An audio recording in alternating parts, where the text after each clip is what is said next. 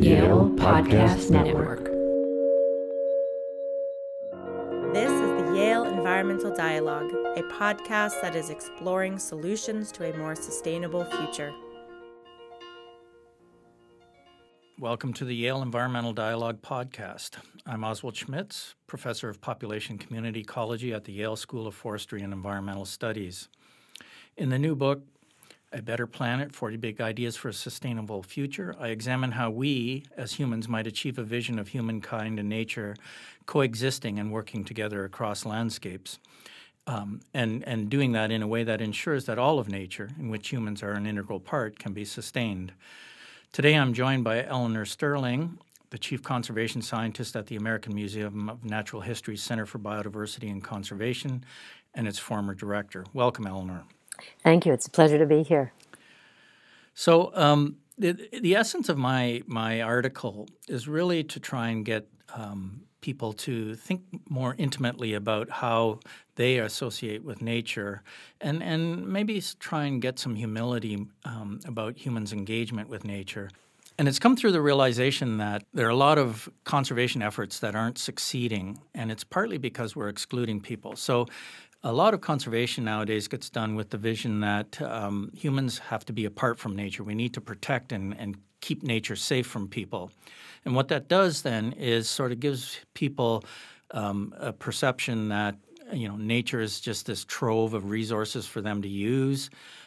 They have to negotiate with conservation organizations to be able to access those resources, but as long as we can put nature in protected areas with some semblance of species protected, then we can use the rest of the landscapes. So what that does in the end is actually uses up a lot of land space for human activities and isolates protected areas. And in an era of climate warming, in an area where we're rapidly expanding our use of natural resources, this can be problematic for preserving species and ecosystems and the very functions and services that we rely on. Especially in an era of climate change when species are going to be moving outside of these protected areas and trying to move to other places where they can cope better with the new thermal regimes that they have to cope with. The issue, though, is if we have a built landscape between these protected areas, then it makes it very difficult for these animals and maybe even plants to migrate to these new locations. And so we actually, in our good intentions of protecting species in protected areas, actually potentially lead to their demise because they don't have the kind of resilience that we need to allow them to thrive across landscapes. And so what we have to do is take a more dynamic perspective of landscapes and create landscapes that potentially allow animals and plants to move in response to changing climates. But that landscape is already, in many cases, heavily built up by human activities. And in order to allow animals to move or plants to move, we have to actually reconcile that or square that with what humans are currently doing on the landscape and what they have traditionally done on the landscapes. And so we have to think harder. We have to think more inclusively about bringing people back into a vision of what a landscape is in terms of nature and humans living together. Now, Eleanor, you've done a lot of work in this regard. You've thought hard about people and ecology, and you've done research at the nexus of humans and nature. So what do you think about how we might go about doing that? How do we sort of be respectful of human needs, but also be respectful of nature and conservation? That's a really important question. I think that what we forget when we're thinking about what to value and measure and talk about success in economics, in conservation, and so much of what we do, we always try to reduce things to the smallest and easiest things to measure and the easiest things to report on. And frequently, those things are actually not the things that drive a system. And so we tend to teach and to learn and to function in these silos that I think your big idea is so important because you're making connections across ecosystems, across space, across people and place, so that we have to learn about and function in ways that recognize those full systems and understand the feedbacks between people and place, between somebody's actions and the long-term future of biodiversity, and then how biodiversity supports people and the ability of them to act or react in a particular place. I actually think that it's really fundamental for us to take a step back, to try to take broader looks at things and to make connections and work with complications rather than trying to oversimplify them. Yeah, I agree, and I like that perspective. My reasoning has always been sometimes if we make the problem a little more complex, we can actually get a greater variety of solutions because we can see how one part of landscapes or one part of human activities is connected to the other. One of the stories I talk about in the article is in boreal forests of Canada where they're doing oil and gas exploration, and the way they have to change the landscape to actually identify underground spots where oil and gas are requires changing habitats in a fundamental way that makes predators like wolves be much more effective at killing prey, which like caribou, which are really vulnerable to open spaces. And so, here's one example of one sector, oil and gas industry, not thinking about nature or not thinking about conservation, and going around changing the landscape that profoundly alters and shapes what these species do. The downside of that is that these wolves are preying on a critically endangered species that humans value quite tremendously, and so the conservation solution is to cull the wolves, and by culling the wolves, though, it releases other herbivores like moose and deer from predation, and then they start eating up the vegetation that's important to the forestry industry. And so, conservation then is negatively impacting another sector, the timber production. And so, the siloing that you mentioned can be really problematic, and what we need to do is take a much more holistic perspective and see how things are knit together and carefully knit together. And when we go about doing our conservation planning, we sort of have to think about the far-reaching implications of what our activity is going to do. Now, where you work, a lot of human communities tend to work on landscapes directly in terms of their livelihoods. Can you sort of tell us a little more about how people avoid the siloing in places where you're working, and how they bring in culture, how they bring in different kinds of values to actually sort of have this more holistic perspective? Well, we work at the American Museum of Natural History at the Center for Biodiversity and Conservation. We work in many places around the world, but some of our recent work has been in the Pacific and in Pacific Island nations. And people we work with there don't separate humans from nature. People and place and nature are all interrelated. So when someone dies, they become part of a forest around them, for instance. And when you go into the forest, you're walking through a space that's filled with your ancestors. And so that dualism that we have in Western philosophy about nature being separate and a solution being keeping people out, as in strict protected areas that somehow can, as you say, think that because you protect an area, even if it's getting smaller and smaller and becoming in this matrix of human domination, that somehow will work. It's not even a part of the philosophy of people that we work with. For them, you can't separate humans from nature. And so we take what's called a biocultural approach to thinking about resource management. And it's not really about counting how many fish there are in the ocean and how many individuals in a particular population. It's trying to understand what's important to people in a place, what's important to the functioning of the systems in that place, and what do we know, and how do people pass on knowledge about managing those resources. And so for us, trying to think about conservation planning or resource management, it's not just trying to conserve endangered species, but it's about understanding the knowledge that helps you to recognize the place that those species have within a whole system. and figuring out who has that knowledge, who earned that knowledge, and how does one sustain the knowledge to effectively maintain and understand those individuals, those populations, those species, and the whole system.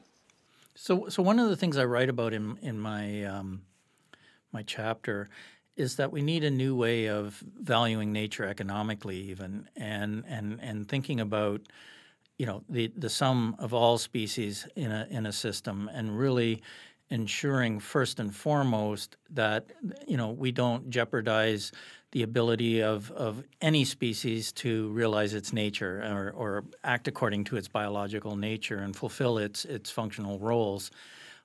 It's sort of more of an ethical perspective that we begin with. But then when you're valuing what that offers, it's more than just a natural resource that you can harvest and then sell in a market. It's also the environmental services that sustain nature and sustain humans as part of nature.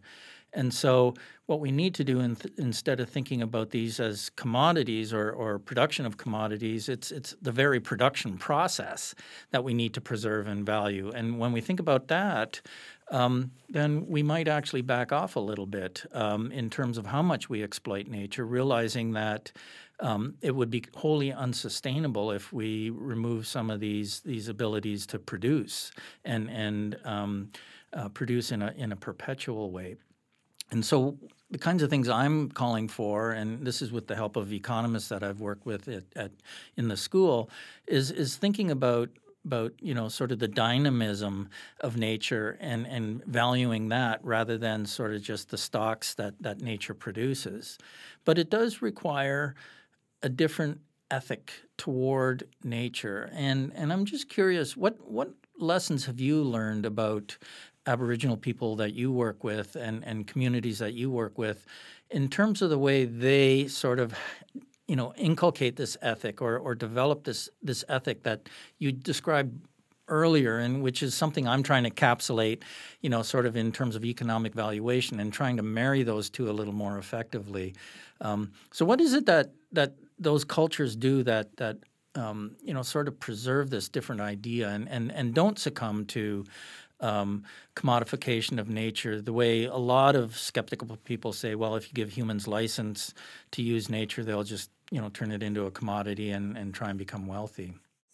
Yeah, I mean, if it isn't just the indigenous communities with whom I work, but it's also communities in many places around the world who have this strong connection to place and a strong connection to space and a strong self-identity. So people who identify as lobster fisher people or people who identify as wine growers, they fully recognize the critical importance of the knowledge that they have, the historical and contemporary knowledge that they have, the knowledge that they've gotten from previous people who've been working these spaces.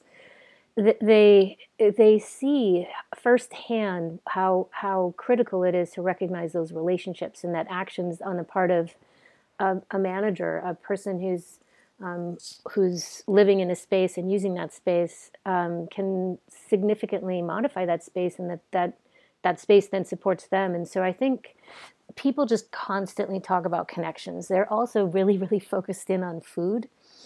And food is such a fundamental piece of place and a fundamental piece of that respect and ideal that people have about what they want their place and space to look like. And so when I work and learn from people in other countries and cultures and guilds, the questions that I ask them are things like, what's important to you? What's important to you in this place, in this space? And immediately they start talking about relationships with others, relationships with the place, special moments in the place. And we don't emphasize that very much in the Western culture. We tend to ask questions like how much and how many and particularly to monetize things. And people really talk about very, very different values. And money seems to be pretty far down in the list. It's not because people don't need money. It's not because people don't respect the importance of money. It's just they have multiple values. And they emphasize and re-emphasize those multiple values rather than trying to sort of find ways to bring all value into one currency. In the conservation movement, you see a tendency towards starting to think about this. But conservation is still about protecting. And then there's another sort of idea about engagement with nature, and that's management, where you're trying to minimize damages, but also try and exploit as much as you can, and still try and sustain nature without really heavily damaging it. Those have been sort of the classic Western views on sort of how to engage with nature. But there's a growing ethic called environmental stewardship, earth environmental stewardship. And what you've described to me seems like these communities, these cultures really view themselves as stewards of nature and care, and people who really care for nurturing nature. Would that be a fair characterization, or is stewardship even not really adequate? Oh, I don't know. I mean, we don't use. I mean, we just talk about the relationships. We don't really try to categorize or use terms. But I do think that stewardship is a fine term for me. It's that when we talk with people and we learn from people, we hear a lot about access to areas, access to resources, and the rights to be able to use those resources. But it's not necessarily ownership, which again is sort of a Western understanding of rights. It's about who knows when and how to use this space, and then who has the responsibility for this space. So you almost never hear about discussions of rights or ownership or use without also discussions about responsibility. And so I think that responsibility is probably what you're talking about in terms of stewardship. And I'll give you a good example of the work we did in Solomon Islands. The communities with whom we were working needed to report to the government about how well they were managing resources. And they were thinking through what was important to them in order to figure out what indicators they would share with the government about how things were going. And one of the things that women said was that the children weren't really learning about the recipes that they had learned from their mothers and that were some of their favorite local foods. And so they wanted to change that by developing a cookbook. So we worked with them to bring some artistic folks together with the people who knew about the resources. But instead of starting with, take this ingredient, put it in the pot, stir it, here's your recipe, they actually started with their space. The beginning of the cookbook is a description of a healthy place, and where would you get ingredients from, and how do you nurture or how do you steward that environment so you actually have the raw ingredients to do your cooking. I don't know any cookbook in the United States that starts with the health of the environment.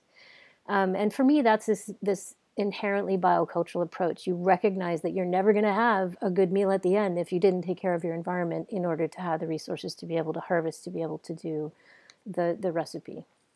Do they also show respect for the food that they're eating, or the sources of the food, in terms of this plant species is providing vegetation to eat, or this animal species is an important source of protein? Do they honor those sources of food as part of that culture? Absolutely. I mean, different cultures are very different, of course, but there's so many. I mean, there's so many places in the Pacific where the foods are an older brother or an ancestor or a member of the family, and people know the varieties that they grow in their garden very, very well, and they have respect for them and their genealogy or their lineages in the same way that they do for people.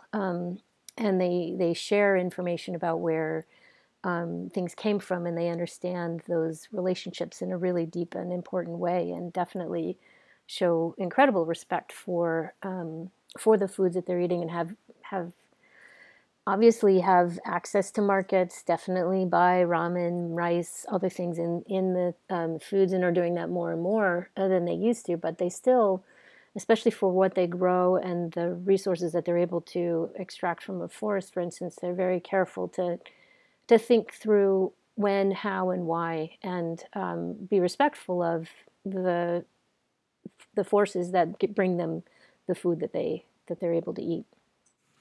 So the communities that you've described are intimately tied to nature. They have an opportunity to be intimately tied to nature. One of my big worries is the majority of humankind is going to be living in urban areas by mid-century. and becoming more and more separated from nature. And some people would argue, well, that's a good way to protect nature because people are going to be away from nature, and then those land spaces are going to be free for non-human species to occupy. The problem with that kind of reasoning, though, is you can't grow all the foods within an urban context, and so one of the things I worry about from more of an ethical perspective is how do we get these growing urban populations to have these wonderful experiences that you've been talking about, where people really have an intimate tie to nature. They have this connection. Should we really think hard about greening urban areas in ways that at least give some semblance, like bring nature into urban areas, or somehow teaching people to really understand where their foods come from and building some sort of respect for that? Do you have any thoughts on how we might do that? Because I think that's a really important challenge for us now. In an era where we need to try and bring people together with nature, we're actually living more and further apart from what people would normally call wild nature.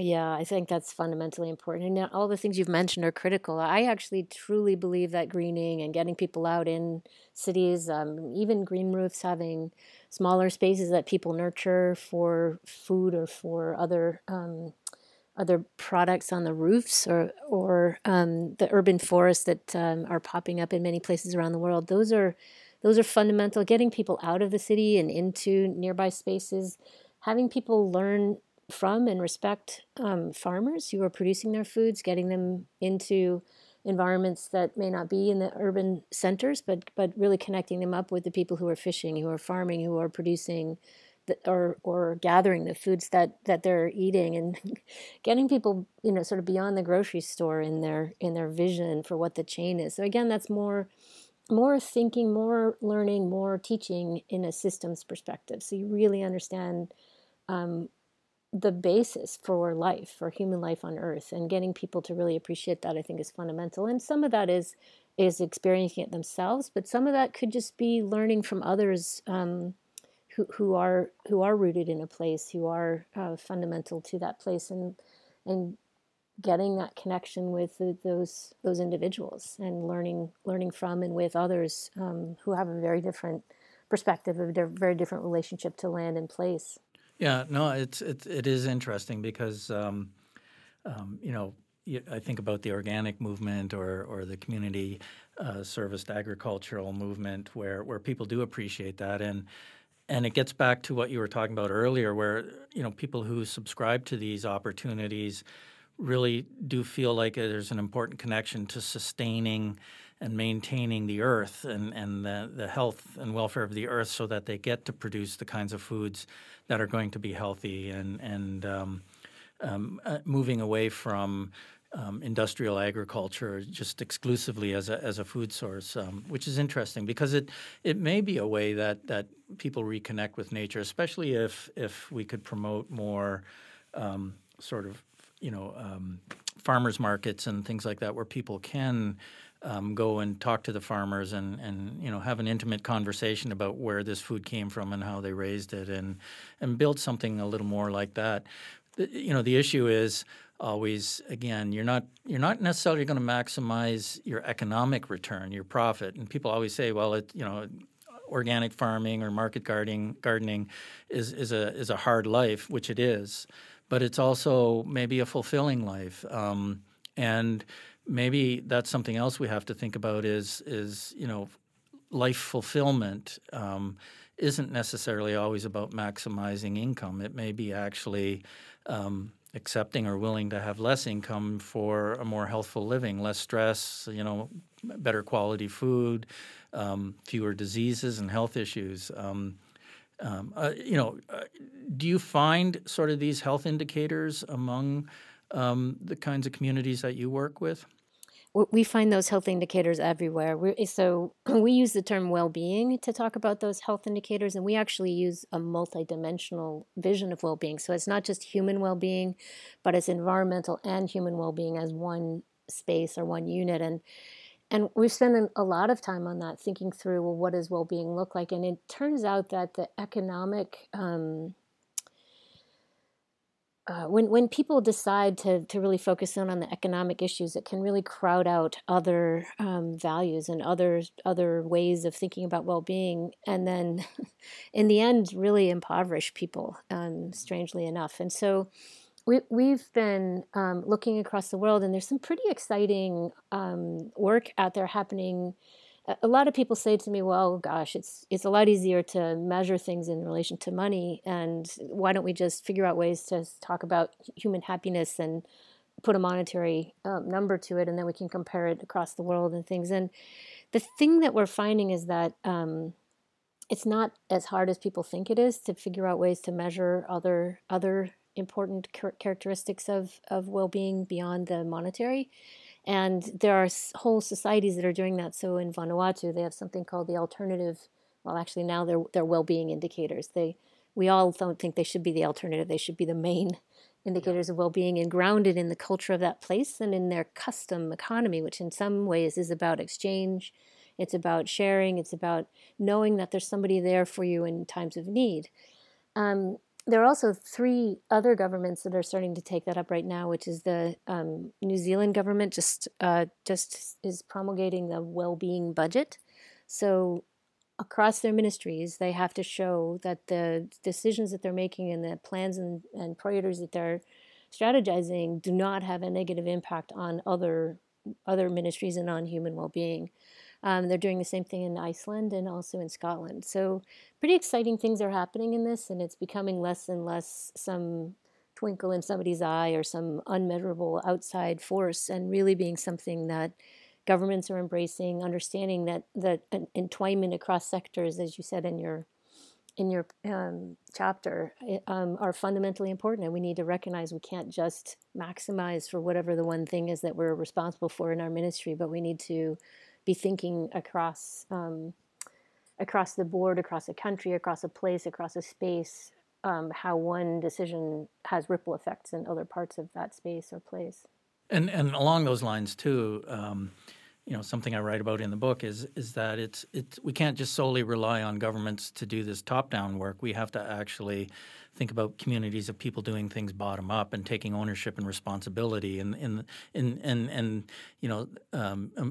employ some of those lessons that you've talked about with the communities that you're working with, where everybody contributes and takes ownership and responsibility. And to the extent that governments tend to be reactive, having people really feel enfranchised and empowered to help out and contribute to problem solving, I think is a really, really important way to go forward. And we have to start thinking about how do we get organizations or institutions to enable local communities and people to be part of this. I so agree with that. But one thing I think we should all be careful about is not saying top down and bottom up, because it means that we have this hierarchical vision that top is good and bottom is not. Yeah. And Yeah, I so agree. we talk about community out, or other ways of thinking about it, so that we don't really reinforce, not to be corrective, but just to say we should be really mindful of our language in how we think about things, so we don't give too much power to organizations and entities that are slower to react, as you say. Yeah. So we've been talking about my vision. In closing, I was just wondering, do you have a vision to offer that relates to the topic we've been discussing? Do you have what would your vision be for a big idea for sustaining humans and nature? To be honest, it's what we were just touching on. I really think that multidimensional well-being, where people are aware of what makes them happy, what makes them healthy, what makes them function effectively, what makes them a part of a community, what's a part of a system, no matter what scale, as you were saying.